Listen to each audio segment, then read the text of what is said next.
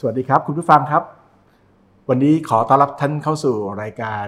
The People Podcast ในช่วงของ The People Music ครับ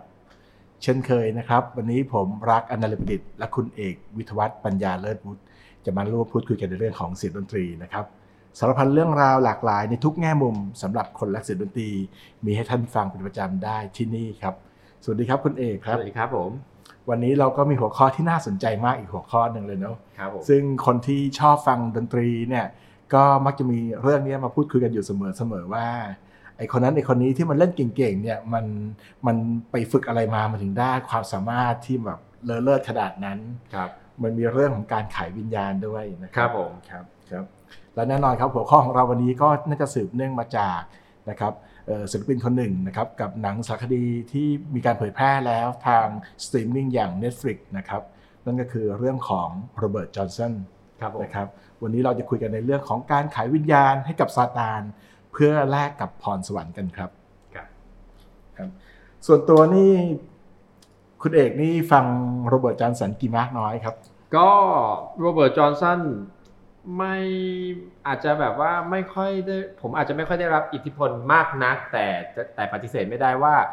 คนที่เริ่มเล่นกีตาร์ส่วนใหญ่เนี่ยต้องฟังโรเบิร์ต จอห์นสันครับเพราะว่าโรเบิร์ต จอห์นสันเขาเรียกว่าเป็นคนแรกเป็นคนแรกเลยที่ทำให้ดนตรีบลูมันเหมือนแบบว่ามีอะไรขึ้นมาทำให้ดนตรีบลูมันมีเสน่ห์ขึ้นมาอะไรอย่างเงี้ยครับด้วยการเล่นของเขาครับแล้วก็แน่นอนว่ามันมีเพลงที่บันทึกเสียงอยู่ไม่มากนัก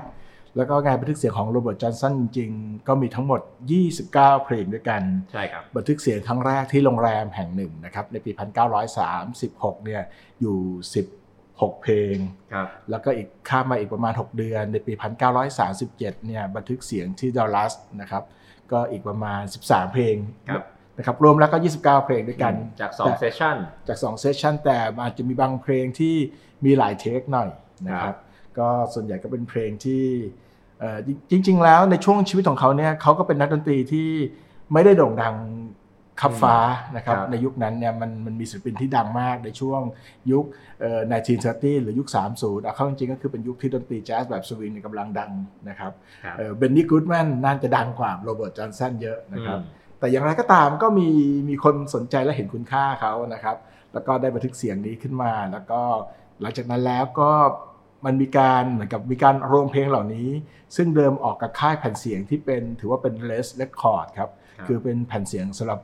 ตลาดของคนฟังที่เป็นอเมริกันผิวสีเท่านั้นนะครับนั่นคือสังกัดที่ชื่อว่า Vocalion ก่อนที่จะย้ายมาอยู่กับสังกัดโคลัมเบียในเวลาต่อมานะครับก็จะมีผู้นำเอางานเหล่านี้มา reissue อีกครั้งหนึ่งนะครับแล้วก็ทำภายใต้ที่สังกัดที่ชื่อว่าโคลัมเบียแล้วก็ในช่วงทศวรรษหลาย10ปีถัดมาครับ80-90เนี่ยเมื่อรวมเสร็จแล้วมันก็เลยได้รับการเสนอชื่อเข้าชิงรางวัลแกรมมี่ถือได้ว่าเป็น The Best Historical Album ชุดหนึ่งนะครับก็ถือว่าสร้างความฮือฮาอย่างมากจริงๆโรเบิร์ต จอห์นสันนี่อายุไม่ค่อยเท่าไหร่เลยนะครับเขาอยู่ในกลุ่มที่เรียกกันว่า27 Club ใช่ครับClub 27ของClub 27ก็คือศิลปินที่เขาเรียกว่าฉมังทั้งหลายเป็นตำนานของวงการเพลงในแต่ละแขนงนะครับแล้วก็ทุกคนเนี่ยล้วนจะเสียชีวิตตอนอายุ27ส่วนใหญ่ก็คนที่หลายคนน่าจะรู้จักก็น่าจะมีพวกเคิร์ท โคเบน จิมมี่ เฮนดริกซ์ จิม มอริสัน เอมี่ ไวท์เฮาส์อย่างเงี้ยครับไบรอัน โจนส์อย่างเงี้ยครับแล้วก็รวมทั้งเจเนส จ็อปปินด้วยใช่ครับพวกนี้ตายอายุ27กันทั้งนั้นเลย27ทุกคนเลยครับแล้วก็โรเบิร์ต จอห์นสันก็เช่นเดียวกันนะครับเพราะฉะนั้นช่วงชีวิตของเขาซึ่งไม่ยาวเท่าไหร่นักเนี่ยก็เลยดูเหมือนว่าจะมีเรื่องเล่ามากกว่าเรื่องจริงจะมีเรื่องที่เสกสรรปั้นแต่งมีเรื่องที่เกิดขึ้นจากการบอกเล่าปากต่อปากมีจินตนาการเพิ่มเข้าไปนะครับส่วนที่เป็นข้อเท็จจริงหรือเป็นแฟกต์นั้นอาจจะมีอยู่ไม่มากนักแต่หนังสารคดีที่หลายๆท่านอาจจะได้ชมกันหรือถ้าเราฟังเราเสร็จเนี่ยกลับไปชมกันทาง Netflix นี้ก็คงจะได้ภาพในชีวิตแล้วก็ความสำคัญของโรเบิร์ต จอห์นสันอยู่ไม่มากก็น้อยนะครับช่วงชีวิตสั้นๆเนี่ยมันก็เลยเป็นที่มาของเรื่องเล่ามากมายนะครับแล้วเรื่องหนึ่งเนี่ยก็คือเรื่องของการขายวิญญาณนะครับตัวของโรเบิร์ต จอห์นสันเองก็เหมือนกับอเมริกันผิวสีในยุคนั้นนะครับก็คือครอบครัวก็น่าจะมาจากถ้าอยู่ทางตอนใต้ก็หนีไม่พ้นอาชีพเกษตรกรรมทำงานในไร่ฝ้ายบ้างเป็นคนเพาะปลูกยาสูบบ้างโรเบิร์ต จอห์นสันนี่จะมีอะไรบางอย่างที่คล้ายกับไมเคิล บูเบรนะค คือบูเบ้ไม่อยากอยู่ทะเลโรเบิร์ตจอห์นสันก็ไม่อยากอยู่ในไร่นะครับรู้สึกว่าชีวิตในไร่นี่มันน่าเบื่อมากนะครับแล้วก็สนใจที่จะเล่นกีตาร์แต่ในสมัยนั้นการเล่นดนตรีเนี่ยมันดูกลายเป็นสำหรับบางคนที่เคร่งศาสนานี่มันดูเป็นอะไรที่ต้องห้ามนะใช่ครับเพราะว่าย้อนกลับไปตอนนั้นมันหลายคนที่เคร่งในเรื่องของศาสนาก็จะมองว่าดนตรีบลูส์เนี่ยหรือว่าดนตรีในแขนงอื่นจะเป็นดนตรีที่เป็นเหมือนของต้องห้ามเป็นของที่เกี่ยวกับความชั่วร้ายปีศาจอะไรอย่างเงี้ยครับซึ่งย้อนกลับไปตอนนั้นโรเบิร์ตจอห์นสันที่ทำงานอยู่ในไร่ฝ้ายในแบบว่ากับคุณแม่กับเพื่อนๆอะไรเงี้ยก็จะรู้สึกว่าสิ่งเดียวที่จะทำให้เขาหลุดพ้นได้คือดนตรีบลูส์คือเขาก็เริ่มเล่นกีตาร์หรือว่าฝึกกีตาร์บลูส์ที่ตอนนั้นกำลังเป็นที่นิยมในหมู่ของคนผิวสีครับแล้วก็เขามองว่าการเล่นดนตรีหรือการเล่นกีตาร์โดยเฉพาะดนตรีบลูส์เนี่ยน่าจะเป็นหนทางที่จะทำให้เขาหลุดพ้นจากการเป็นทาสหรือหลุดพ้นจากชีวิตที่มีความเป็นอยู่เยี่ยงทาสอาจจะเป็นฟรีแมนแล้วล่ะแต่ตอนนั้นก็คือมันก็ยังดูเป็นอะไรที่ถูกกดขี่อยู่ดีใช่ครับมันก็อาจจะหนีไม่พ้นเพราะว่าด้วยภูมิศาสตร์หรือว่าด้วยเมืองที่เขาอยู่อย่างมิสซิสซิปปีนี่ก็ขึ้นชื่อว่าเป็นเมืองที่ไม่ว่าคนดำด้วยกันก็มักจะพูดว่าคุณไปเมืองไหนก็ได้แต่อย่าไปมิสซิสซิปปีเพราะว่ามิสซิสซิปปีขึ้นชื่อว่าเป็นเมืองที่ถ้ามาแล้วก็สุดท้ายเนี่ยก็ไม่หนีไม่พ้นจบไม่สวยโดนแขวนคอโดนรุมทำร้ายโดนฆ่าไงครับก็คือทุกคนในหมู่คนดำก็จะพูดกันว่ามิสซิสซิปปีเป็นอะไรที่คุณไปเมืองอื่นได้แต่ห้ามไปมิสซิสซิปปีเลยพื้นที่ที่เรียกกันว่า Deep South นั่นเองนะครับอันนี้แหละครับคือแรงบันดาลใจที่ทำให้โรเบิร์ตจอห์นสันแต่งเพลงหนึ่งที่ชื่อว่า Sweet Home Chicago นะครับเป็นเพลงที่ถือว่าเป็นคลาสสิกบลูส์ที่แม้กระทั่งทุกวันนี้นะครับถ้าเราไปตามผับเนี่ยฮะตามบาร์เนี่ยก็ยังมีศิลปินรุ่นหลังๆเนี่ยหยิบเอาเพลง Sweet Home Chicago มาเล่นอยู่เสมอๆทั้งที่ตลอดชีวิตของโรเบิร์ตจอห์นสันไม่เคยมีการบันทึกเลยว่าเขาไปชิคาโกนะครับมันเป็นเพลงที่แต่งขึ้นจากความฝันจากการอยากจะมุ่งขึ้นไปทางเหนือเพื่อจะได้รับชีวิตที่ดีกว่าบรรยากาศที่ดีกว่าได้มีโอกาสที่แตกต่างไปจากชีวิตที่จำเจอยู่ทุกวันนี้นะครับแล้วด้วยสภาพอย่างที่คุณเอกบอกครับว่าชีวิตทางใต้เนี่ยมันลำบากมากเขาเลยพยายามที่จะไปให้พ้นจากชีวิตแบบนี้ด้วยการเป็นนักดนตรีนะครับฝีมือการเล่นกีตาร์ของเขานี่ก็แน่นอนครับอย่างที่เราได้ฟังเนี่ยมันสะท้อนให้เห็นว่าเขาเก่งมากเลยนะครับคริสริชาร์ดบอกว่าฟังครั้งแรกเข้าใจว่ามันไม่ใช่แค่คนเล่นกีตาร์คนเดียวใช่ครับก็คือด้วยถ้าใครได้ฟังผลงานของโรเบิร์ตจอห์นสันก็จะถ้าเหมือนคริสริชาร์ดก็คืออาจจะงงว่าโหมันเหมือนคนเล่น2คนเลยครับคือเสียงนึงเป็นไลน์เบสอีกเสียงนึงมีไลน์เป็นเหมือนเมโลดี้มันประหนึ่งมันเหมือนว่าเป็นคนที่เล่นกีตาร์แล้วก็มีเหมือนเปียโนครับมี2มือข้างเล่นเบสข้างนึงเล่นเมโลดี้แล้วโรเบิร์ตจอห์นสันทำให้มันว้าวขึ้นไปอีกก็คือมีเทคนิคอะไรมีสไลด์เสียงซึ่งมันฟังแล้วมันเหมือนมีกีตาร์2อันเนี่ยรวมกันครับแต่กว่าจะมาถึงแบบนั้นได้ก็ไม่ใช่เรื่องง่ายแล้วก็มาเป็นที่มาของหัวข้อเราที่เราคุยกันวันนี้ครับว่าก่อนหน้าที่จะโด่งดังอะไรขั้นได้ขนาดนี้โรเบิร์ตจอห์นสันก็ผ่านการประสบการณ์ขายหน้ามาบ้างแล้วนะครับมันก็ว่าถูกไล่ออกจากร้านเลยว่าเหมือนกับเฮ้ยเล่นอะไรอ่ะหยุดเธอเล่นไม่ได้เรื่องไปไกลๆอะไรประมาณนั้นครับก็เขาหลังจากที่รู้ตัวว่าตัวเองอยากจะเป็นนักดนตรีบลูส์เนี่ยครับเขา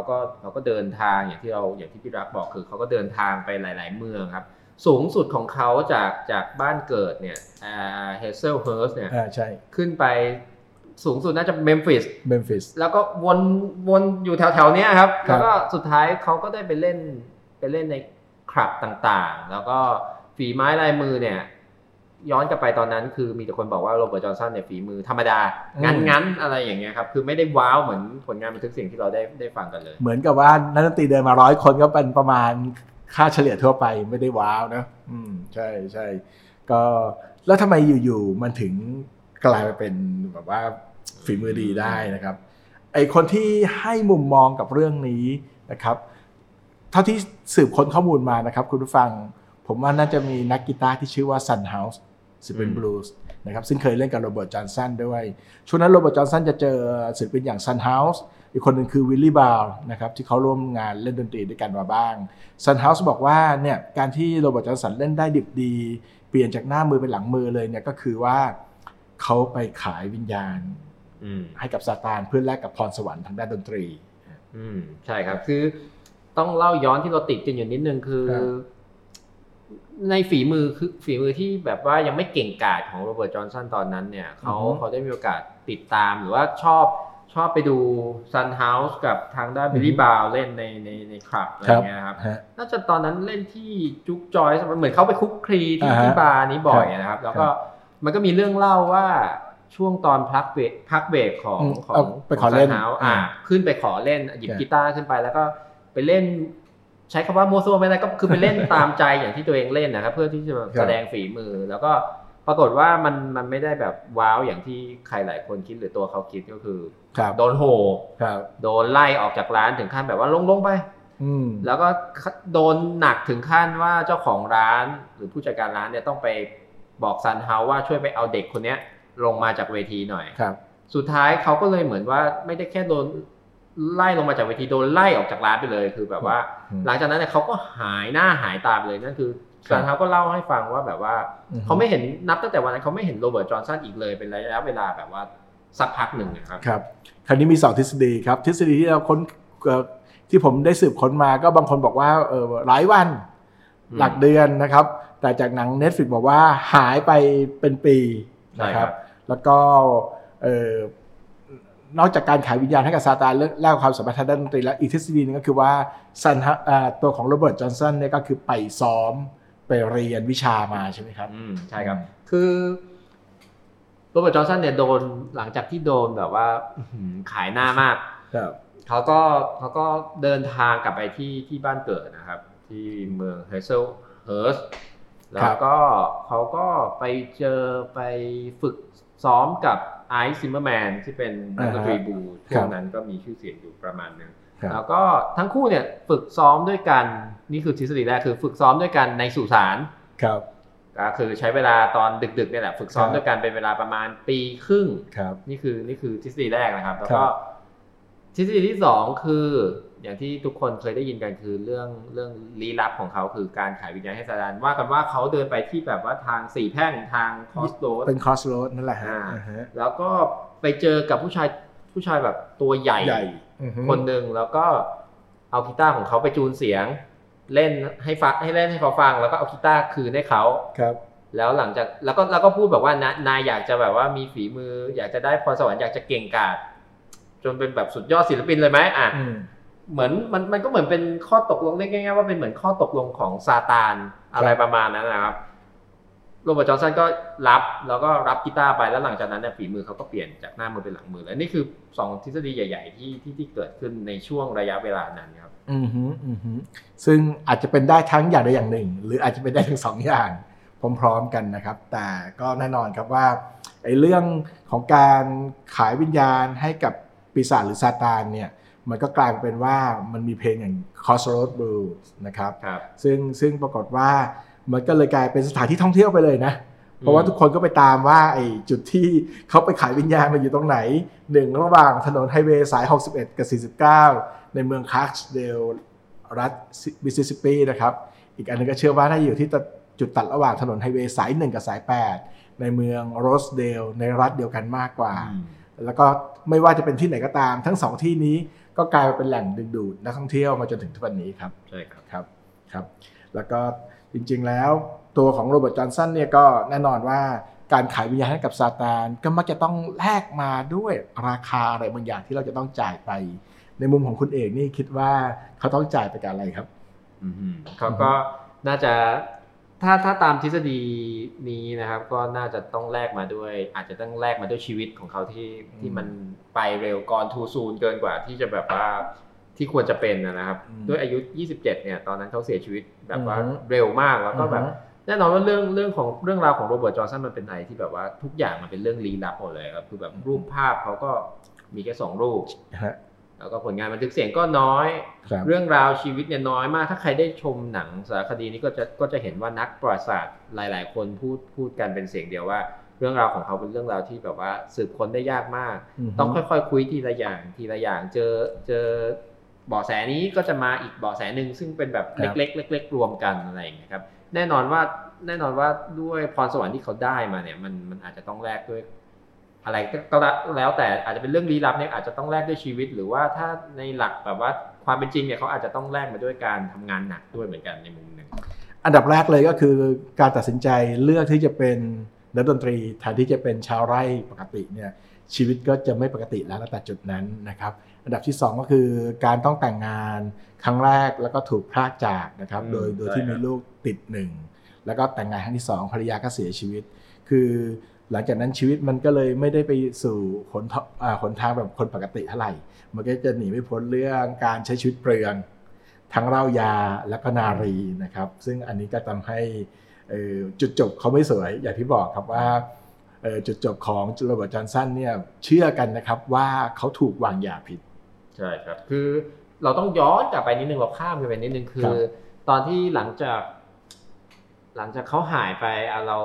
ราตามทฤษฎีในหนังสารคดีก็ได้ครับคือ1 ปีครึ่งประมาณนั้นหายไปแล้วกลับมาที่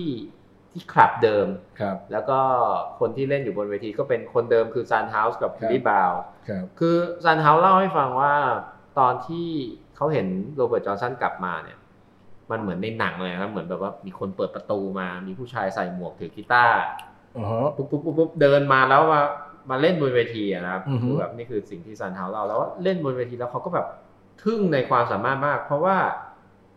ทึ่งใน2อย่างคือฝีไม้ลายมือที่แบบว่ามันเก่งกาจมากจนแบบว่าโอ้โหเก่งกว่าตัวเขาอีกนะครับแล้วก็อย่างที่2คือทุกคนแน่นอนทุกคนงงว่าเขาหายไปในระยะเวลาเท่านั้นเนี่ยทำไมถึงเก่งกาจได้ขนาดนี้ซึ่งมันก็กลายเป็นทฤษฎีที่ตามมาว่าทำไมเขาถึงเก่งได้ขนาดนี้เก่งเกินกว่าตัวแบบระดับไอดอลเขาอีกอะไรอย่างเงี้ยครับก็อย่างที่เราคุยกันนั้นมันแน่นอนมันก็อาจจะเป็นเรื่องของการฝึกซ้อมกับไอซ์ซิมเมอร์แมนกับเรื่องของการขายวิญญาณที่เป็นเรื่องราวเล่าขานกันมาครับแต่โดยพื้นฐานทางด้านร่างกายโดยฟิสิกอลเขาเองเนี่ยก็ถือว่าเป็นคนที่มีนิ้วยาวนะครับคือการกำคอกีตาร์โดยที่สามารถจะใช้นิ้วโป้งเนี่ยในการวางตำแหน่งบนเฟรตของบนสายเส้นที่6หรือที่7เนี่ยนะครับก็มีการเพิ่มสายกีตาร์ด้วยอันนี้ไม่รู้ตามทฤษฎีเป็นไงนะครับผมไม่รู้เล่น6สายหรือ7สายกันได้แต่เอาเป็นว่าเขามีนิ้วที่ยาวมากพอที่จะเล่นได้ในข้อจำกัดที่หลายๆคนทำไม่ได้ครับมีช่วงแรกๆโรเบิร์ต จอห์นสันเหมือนจะเพิ่มสายกีตาร์ไปเส้นหนึ่งแล้วก็กลายเป็นว่านิ้วโป้งที่สรีระโดยฟิสิกอลนิ้วโป้งของเขาที่ยาวมากเนี่ยมันทำให้เขาแบบว่าแท็บโน้ตเล่นเป็นเบสได้แบบว่าคล่องตัวมากนะครับแล้วก็ส่วนนิ้วที่เหลืออีก4นิ้วเนี่ยเขาก็จะอาศัยนิ้วนึงคือนิ้วชี้เนี่ยก็กลายเป็นใส่สไลด์แล้วใส่สไลด์แล้วแล้วก็นิ้วที่เหลืออีกเนี่ยอีก3นิ้วเนี่ยก็เล่นพวกเมโลดี้ตัวอื่นๆนะซึ่งย้อนกลับไปตอนนั้นยังไม่ค่อยมีใครที่จะแบบว่าเล่นฟิงเกอร์สไตล์ได้แบบแพรวๆขนาดนั้นถ้าเราไม่นับพวกสายคลาสสิคอลนะครับก็โดยเฉพาะดนตรีบลูเนี่ยมันเป็นอะไรที่แปลกใหม่มากหลายคนอาจจะเคยได้ยินย้อนกลับไปยุคนั้นอาจจะเป็นบลูที่มันเป็นริทึมแบบว่าลงอย่างเดียวตกตืดอะไรอย่างเงี้ยนะครับก็แต่ว่าการเล่นของโรเบิร์ต จอห์นสันเหมือนมันเป็นการพลิกโฉมหน้าดนตรีบลูในยุคนั้นเลยเพราะว่ามันเป็นเรื่องของเทคนิคที่มันแบบว่าแพรวๆไม่เหมือนใครแล้วก็เป็นเรื่องของอารมณ์ที่มันแบบว่าส่งได้มากกว่าดนตรีแบบยุคเก่านะครับมันไม่ใช่แค่ดาวน์สโตรกเดี๋ยวมันมีอัพสโตรกด้วยใช่ไหมครับมันมีเทคนิคที่หลากหลายสำหรับคนฟังอย่างเราในทุกวันนี้เนี่ยเราอาจจะไม่รู้สึกแตกต่างเพราะว่าหลังจากนั้นมีพัฒนาการของดนตรีและมีสุดยอดนักกีตาร์เกิดขึ้นอีกมโหฬารแต่ถ้าเปรียบเทียบกับทศวรรษ1930ช่วงที่โรเบิร์ต จอห์นสันมีชีวิตอยู่แล้วก็ถือว่าเขาเองน่าจะเป็นระดับไพโอเนียร์หรือนักบุกเบิกการเล่นกีตาร์ในแบบMississippi Delta Blues นะครับก็คือ Folk Blues เล่นคนเดียวร้องคนเดียวนะครับมีปฏิสัมพันธ์ระหว่างนิ้วทั้งสองข้างทั้งมือซ้ายมือขวาและก็เสียงร้องราวกับว่าเป็นวงดนตรี1วงแล้วก็จบได้ในคนเดียวซึ่งถือว่าไม่ได้เกิดขึ้นง่ายๆนะใช่ครับมันเลยกลายเป็นเรื่องที่หลายคนแบบชงนมากคืองงมากเพราะแบบว่าในระยะเวลา1 ปีครึ่งเนี่ยครับอย่างมากๆเลยคนนึงจะสามารถเปลี่ยนวิธีการเล่นของตัวเองหรือเปลี่ยนแปลงตัวเองให้เก่งขึ้นได้ขนาดนั้นได้จริงๆหรืออะไรเงี้ยมันกลายเป็นคำถามที่ทุกคนยังคิด ยังแบบว่าติดอยู่ในใจของใครหลายคนนะครับคือคำว่าเก่งในที่นี้เนี่ยมันไม่ได้เก่งแบบว่าเล่นเพลงที่ยากๆได้สัก1เพลงนะครับมันเป็นความเก่งที่แบบว่าโอ้โหเก่งกว่า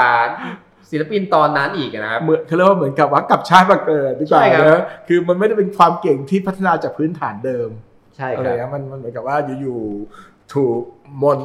เสกให้เป็นใช่ครับมันก็เลยกลายเป็นว่าสนับสนุนทฤษฎีที่ว่าเขาขายวิญญาณให้กับซาตานจริงหรือเปล่าอะไรเงี้ยนะครับแล้วก็แน่นอนครับว่าเขาอาจจะไม่ได้โดดเด่นมากในยุคนั้นบันทึกเสียงเสร็จแล้วในปีถัดมาก็เสียชีวิตลงอย่างที่กล่าวไปว่าถูกวางยานะครับและการวางยานี่ก็มีเรื่องเล่าเช่นเดียวกันว่าเขาน่าจะไปปิ๊งกับสุภาพสตรีที่มีสามีแล้วเป็นเรื่องชู้สาวแล้วเจ้าของไม่ใช่เจ้าของร้านซึ่งเป็นสามีของผู้หญิงคนนั้นก็ถือโอกาสนะครับวางยาในเครื่องดื่มในหนังนี่ก็จะมีเขาเรียกว่ามีรายละเอียดเพิ่มเติมนะครับว่ายาดื่มเหล้านะฮะจากขวดที่เปิดแล้วนะฮะครับมีบางทฤษฎีบอกครับว่าโรเบิร์ต จอห์นสันเองเนี่ยโดยพื้นฐานเนี่ยคือติดเชื้อซิฟิลิสตั้งแต่กำเนิดแต่ยุคนั้นเชื้อซิฟิลิสเป็นเชื้อที่ร้ายแรงครับแล้วก็ยังเป็นยุคที่ยาปฏิชีวนะเนี่ยมีการใช้แล้วแต่ยังไม่แพร่หลายนะแล้วในกลุ่มคนระดับล่างๆเนี่ยมันโอกาสที่จะติดเชื้อซิฟิลิสเนี่ยเยอะมากแล้วก็อันนี้อาจจะเป็นผลว่าเขาเองนะมีปัญหาตรงนี้อยู่ตั้งแต่กำเนิดแล้วทำให้เกิดปัญหาในหลายๆอย่างก็เลยทำให้เมื่อผนวกกับการดื่มเหล้าอย่างหนักเนี่ยก็เลยทำให้ชีวิตต้องจบลงได้ไม่สวยนักใช่ครับแล้วก็แน่นอนครับจริงๆเรื่องราวของโรเบิร์ต จอห์นสันแต่ถ้าเงียบหายไปเลยก็ได้นะครับคุณผู้ฟังแต่เนื่องจากว่ามันมีการบันทึกเสียงไว้มันมีสิ่งที่เรียกกันว่า sound reproduction แล้วมันนอกจากบันทึกเสียงไว้แล้วเผยแพร่เป็น less record แพร่หลายในกลุ่มคนจำกัดแล้วเนี่ยต่อมามันมีคนที่มารวบรวมอีกทีหนึ่งเป็น complete recording นะครับมีการทำซีดีในเวลาต่อมาช่วงที่ทำแผ่นเสียงเนี่ยฝีมือการเล่นดนตรีบลูส์ของโรเบิร์ต จอห์นสันเนี่ยมันมาพร้อมกับการบูมขึ้นของดนตรีบลูส์ที่มาพร้อมๆกับดนตรีร็อกแอนด์โรลและคนรุ่นใหม่ที่เป็นนักดนตรีทั้งผิวสีและก็ผิวขาวโดยเฉพาะยิ่งผิวขาวจากฝั่งอังกฤษเนี่ยนะครับสนใจดนตรีบลูส์มากเป็นพิเศษนะครับเรื่องราวของโรเบิร์ต จอห์นสันก็เลยถูกหยิบขึ้นมาพูดอีกรอบหนึ่งนะครับศิลปินเหล่านี้ก็หนีไม่พ้นครับคีธ ริชาร์ดส์แห่ง The Rolling Stone นะครับเอริก แคลปตันนะครับใครต่อใครอีกหลายๆคนไม่ต้องพูดถึงนักดนตรีผิวสีซึ่งเป็น Urban Blues ในเวลาต่อมาอย่าง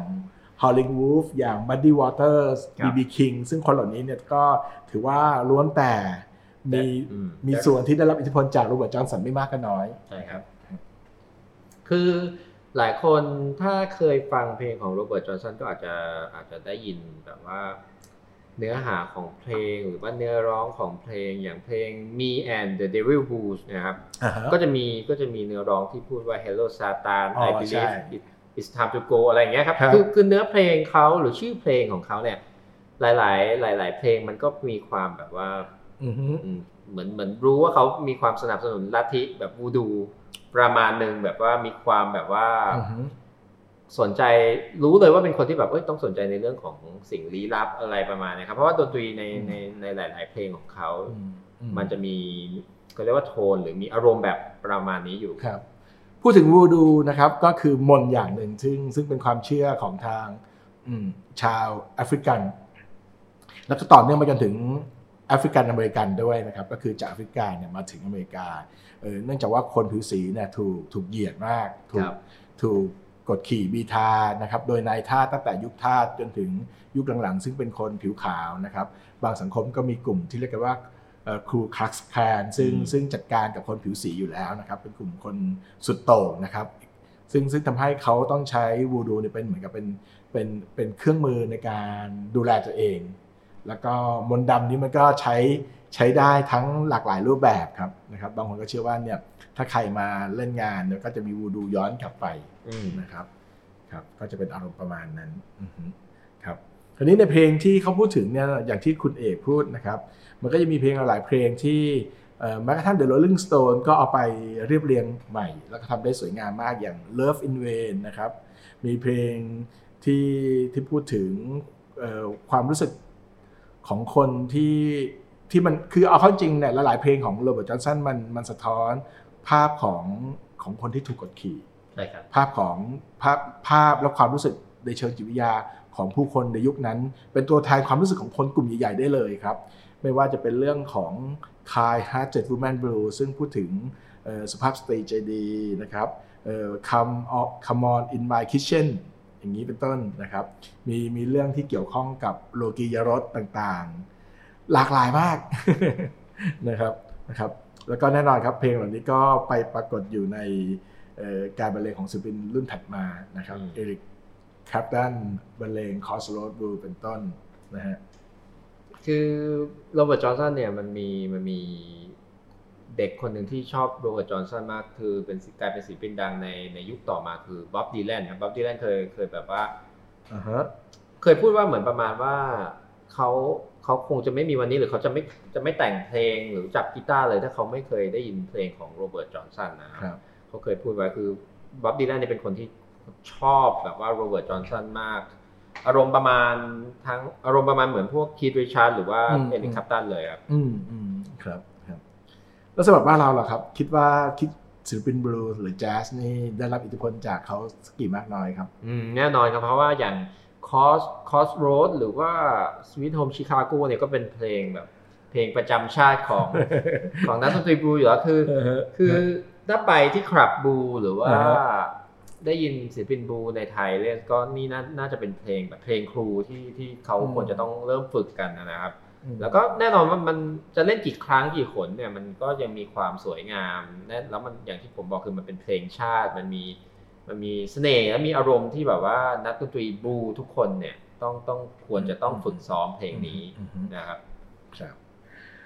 มาถึงตรงนี้แล้วอาจจะต้องถามคุณเอกครับรวมทั้งถามคุณผู้ฟังด้วยพอดีผมได้เขียนบทความมาก่อนหน้านี้นะครับก่อนที่จะได้ชมหนังที่เผยแพร่อยู่ใน Netflix นะครับก็คือบทความที่เผยแพร่ใน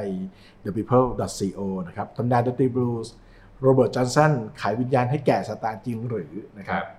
คุณเอกคิดว่าขายไหมครับก็มองได้สองมุมนะครับอย่างที่เราคุยกันคือในมุมแรกก่อนถ้าคนที่มีความเชื่อในเรื่องลี้ลับหรือว่าเรื่องอะไรแบบเนี้ยครับก็น่าจะมีแบบว่าน่าจะคิดไปในทางนี้คือมันก็มีความเป็นไปได้ที่คนคนนึงจะแบบเก่งได้ขนาดนี้มันอาจจะต้องมีอำนาจหรือมีพลังวิเศษอะไรที่จะเสกให้คนนี้มันเปลี่ยนได้แบบจากหน้ามือเป็นหลังมือนะครับแล้วก็ถ้ามองในมุมที่สองเนี่ยผมก็มองว่าระดับความเก่งจากถ้าเราแบบประเมินจากฝีมือของอย่างเปรียบเทียบจากซันเฮาส์เลยที่ขึ้นชื่อว่าเป็นศิลปินแล้วฝีมือระดับที่แบบเก่งกว่าคนทั่วไปอย่างนี้แล้วแต่โรเบิร์ตจอห์นสันเนี่ยกระโดดแบบก้าวข้ามแบบว่าเยอะมากอะไรอย่างเงี้ยครับจนซันเฮาส์บอกว่าเนี่ยโอ้มันเก่งกว่าเราอีกว่าอะไรประมาณเนี้ยครับคือถ้ามองว่าระยะเวลา1 ปีครึ่งเก่งได้ขนาดเนี้ยนะมันต้องใช้พลังงานหรือใช้เวลาในการฝึกมากขนาดไหนผมมองว่า1 ปีครึ่งเนี่ยเขาต้องจับกีตาร์เล่นทุกวันนะครับแล้วเล่นทุกวันในที่นี้คือต้องเล่นทั้งวันทั้งคืนเล่นทั้งวันทั้งคืนไม่พอย้อนกลับไปตอนนั้นเนี่ยมันไม่ได้มีแบบว่าสื่อการเรียนการสอนที่แบบว่าจะบอกคุณได้ว่าเฮ้ยคุณควรจะทำอย่างนี้สิทำอย่างนั้นสิคือโรเบิร์ตจอห์นสันเนี่ยหายหน้าจากทุกคนไปเลยนะครับคือหายแบบว่ายุคนั้นไม่มีไลฟ์โค้ชด้วยใช่ครับแล้วก็แบบไม่มีคนมาบอกเลยไม่มีหนังสือทฤษฎีครูคนเดียวของเขาคือไอซ์ซิมเมอร์แมนซึ่งไอซ์ซิมเมอร์แมนก็ไม่ได้เล่นเก่งเท่าโรเบิร์ตจอห์นสันนะครับคือแบบว่ามันก็เลยกลายเป็นคำถามที่ว่าเขาไปเจออะไรเข้าเหมือนเขาไปเจอตำราก็ไม่ใช่หรือเขาไปทำอะไรเข้าถึงได้เก่งขนาดนั้นซึ่งมันก็ยังกลายเป็นเครื่องหมายคำถามที่ว่าระดับความสามารถของเขาย้อนกลับไปในตอนนั้นนะครับ1 ปีครึ่งมันทำได้จริงเหรอคือถ้าสำหรับผมก็อาจจะต้องแบบว่าเชื่อครึ่งไม่เชื่อครึ่งสำหรับทั้ง2ทฤษฎีนะครับก็คงจะตอบคุณเอกคือจริงๆคุณเอกเนี่ยนะครับคุณผู้ฟังตอบแบบแทงกักมากเลย คือ1ก็ได้2ก็ดีอะไรอย่างเงี้ยใช่ครับแล้วถ้าผมจะเพิ่มคุณเอกก็คือว่าผมคิดว่าสิ่งหนึ่งที่อาจจะทำให้ถ้าเป็นแบบวิทยาศาสตร์หน่อยนะครับก็คือผมคิดว่าผมเชื่อในเรื่องของพลังของครีเอทีฟแล้วก็ความคิดสร้างสรรค์เนี่ยหรือมุมมองที่แตกต่างในการ ทำงานอะไรก็ตามที่เป็นงานสร้างสรรค์ไม่ว่าจะเป็นการเล่นเปียโนบรรเลงไวโอลินหรือเล่นกีตาร์อย่างโรเบิร์ตจอห์นสันเนี่ยถ้าเราเล่นในมุมมองเดิมๆเราอาจจะไม่ได้เจอของใหม่แต่พอเราค้นหาหนทางที่เป็นครีเอทีฟขึ้นไปแล้วเนี่ย value มันจะขึ้นไปอีกสูงเลยเข้าใจว่าอย่างนั้นครับก็คือว่าไม่อย่างนั้นโรเบิร์ตจอห์นสันก็จะต้องเป็นคนถ้าไม่ไขวิญญาณก็จะต้องเป็นคนที่มีภาวะความคิดสร้างสรรค์เนี่ยเป็นเลิศมากสามารถที่จะเกิดไอเดียที่สดใหม่ว่าในกีตาร์ตัวเดียวกันเนี่ยเขาบรรเลงให้ได้เป็นเปียโนเขาสามารถที่จะใช้ฟิสิกอลหรือสภาพทางร่างกายของเขาที่เป็นประโยชน์เนี่ยให้เกิดการเล่นแบบนั้นได้แม้ว่าจะไม่มีใครเล่นมาก่อนแม้ว่าจะไม่มีครูสอนซึ่ง1 ปีครึ่งเนี่ยไม่รู้เหมือนกันว่ามันจะสังเคราะห์ได้หรือเปล่าแต่เอาเป็นว่าสิ่งที่โรเบิร์ตจอห์นสันบันทึกเสียงไว้ทั้งหมด29เพลงก็กลายมาเป็นมรดกตกทอดทำให้เราได้มีเพลงในรูปแบบต่างๆได้ฟังกันต่อจนถึงทุกวันนี้นะครับจากMississippi Delta Blues เกิดดนตรีที่เป็น Urban Blues แบบ Chicago Blues อย่าง Muddy Waters เกิด CC Top นะครับเกิดคนอย่างเคปโมนะในทางสายร็อกเกิด Eric Clapton เกิดThe Rolling Stone ในทางสายโฟล์กเกิด Bob Dylan เกิดอะไรขึ้นตามมาอีกมากมายเกิดการสร้างเป็นหนังอย่างเช่นหนังอย่าง The Crossroads ในปี 1986 ก็มีเรื่องราวของการขายวิญญาณเช่นเดียวกันหรือจนถึง Netflix ล่าสุดนะครับทั้งหมดนี้ก็คือแน่นอนครับถ้าเขาไม่มีความสำคัญเนี่ยเราคงไม่มานั่งคุยกันแล้วก็ติดตามฟังผลงานของเขาจนถึงทุกวันนี้นะครับแต่ว่าสิ่งหนึ่งที่น่าจะสนับสนุนทฤษฎีของพี่รักได้คือเราอาจจะเคยเห็นในอดีตที่ชาลีปาร์เกอร์ครับที่โดนคล้ายๆกันคือโดนทำให้อับอายเนี่ยแล้วก็สุดท้ายหนีไปขึ้นเขาแล้วก็กลับมาพร้อมกับความแบบว่าเก่งกาจหรือระดับอะไรประมาณนี้ครับอันนี้น่าจะเป็นทฤษฎีที่ผมเพิ่งนึกออกว่ามันน่าจะแบบว่าน่าจะคล้ายๆกันคือมันอาจจะมีความเป็นไปได้ที่แบบอยู่ดีเขาหายไปความอับอายขายหน้าใช่ไหมครับใช่ครับครับแล้วจริงๆแล้วสำหรับนักดนตรีด้วยกันเนี่ยการอับอายขายหน้าบนเวทีมันเป็นเรื่องปกติใช่ไหมครับคุณเอกก็แน่นอนขึ้นมาเล่นแล้ววันนี้ไม่ไหวละมันอาจจะเป็นเรื่องขำสำหรับคนที่แบบชิลๆหน่อยแต่ถ้าใครเป็น perfectionist เนี่ยอาจจะรู้สึกว่าแบบมันเป็นเรื่องที่แบบว่ายอมรับไม่ได้ใช่ต้องกลับไปทำให้มันสมบูรณ์แบบที่สุดนะครับซึ่งปาร์เกอร์กับโรเบิร์ตจอห์นสันอาจจะมีความแบบว่าเป็นคนแบบนั้นอยู่แล้วครับก็เลยอาจจะกลายเป็นว่าแรงผลักดันที่ทำให้เขาสร้างสรรค์งานเพลงที่มันแบบว่าสุดยอดได้หรือดีไม่ดีนักดนตรีที่มีชื่อเสียงอย่างทุกวันนี้ที่เรามองว่าเก่งกาจกันเนี่ยอาจจะไปคุยกับเขาสักครั้งหนึ่งว่าคุณคิดว่าคุณเสียหน้ามากที่สุดบนเวทีเมื่อไหร่แล้วสิ่งนั้นมันทำให้คุณมุมานะที่จะกลับไปซ้อมให้มันดีขึ้นหรือไม่นะครับเอาละครับมาถึงช่วงท้ายของเอพิโซดนี้กันแล้วอยากให้คุณเอกแนะนำครับว่าในบรรดาผลงานบันทึกเสียงที่น่าสนใจของโรเบิร์ตจอห์นสันเนี่ยฮะเราควรจะฟังเพลงไหนบ้างเราเป็นพอดแคสต์นะครับแต่เราเชื่อมั่นว่าหลังจากที่คุณผู้ฟังเราจบไปแล้วสามารถที่จะหาผลงานของโรเบิร์ตจอห์นสันฟังได้ไม่ยากครับคือแน่นอน Crossroads กับ Sweet Home Chicago เนี่ยน่าจะเป็นเพลงที่ทุกคนอาจจะเคยฟังหรือคุ้นหูกันแล้วเช่นเดียวกับถ้าผมแนะนำก็แน่นอนต้องเป็นมี and the Devil's Brew หรือ Come On in My Kitchen เนี่ยอันนี้น่าจะเป็นเพลงที่ฟังไม่ยากสำหรับโรเบิร์ตจอห์นสันแล้วก็น่าจะมีทั้งไอเดียหรือมีเขาเรียกว่ามีซิกเนเจอร์หรือมีทุกอย่างที่เขาเป็นตัวตนของเขานะครับที่ฟังแล้วออกมาเนี่ยน่าจะเป็นตัวแทนที่ว่าทำให้ทุกคนได้รู้จักโรเบิร์ตจอห์นสันได้ดีขึ้นอะไรอย่างเงี้ยครับผมฝากเพิ่มไป1เพลงกันแล้วกันครับส่วนตัวเป็นเพลงที่ชอบเป็นพิเศษครับเป็นเพลงของนักดื่มครับDrunken Hearted Man ครับเป็นอีกเพลงหนึ่งที่ฝีมือการเล่นกีตาร์ของเขาเนี่ยสมบูรณ์แบบมากนะครับและนี่คือเรื่องราวนะครับของเอพิโซดนี้นะครับเรื่องของการขายวิญญาณให้กับซาตานเพื่อแลกกับความสามารถหรือพรสวรรค์พิเศษนะครับเจาะจงวันนี้ก็เป็นเรื่องราวของโรเบิร์ตจอห์นสันโดยเฉพาะและนี่คือ The People Podcast ในช่วงของ The People Music วันนี้ผมรักอนันต์ ฤบดินและคุณเอกวิทยวัฒน์ปัญญาเลิศวุฒิลาคุณผู้ฟังไปก่อนพบกันใหม่ในอีพิโซดหน้าครับสวัสดีครับ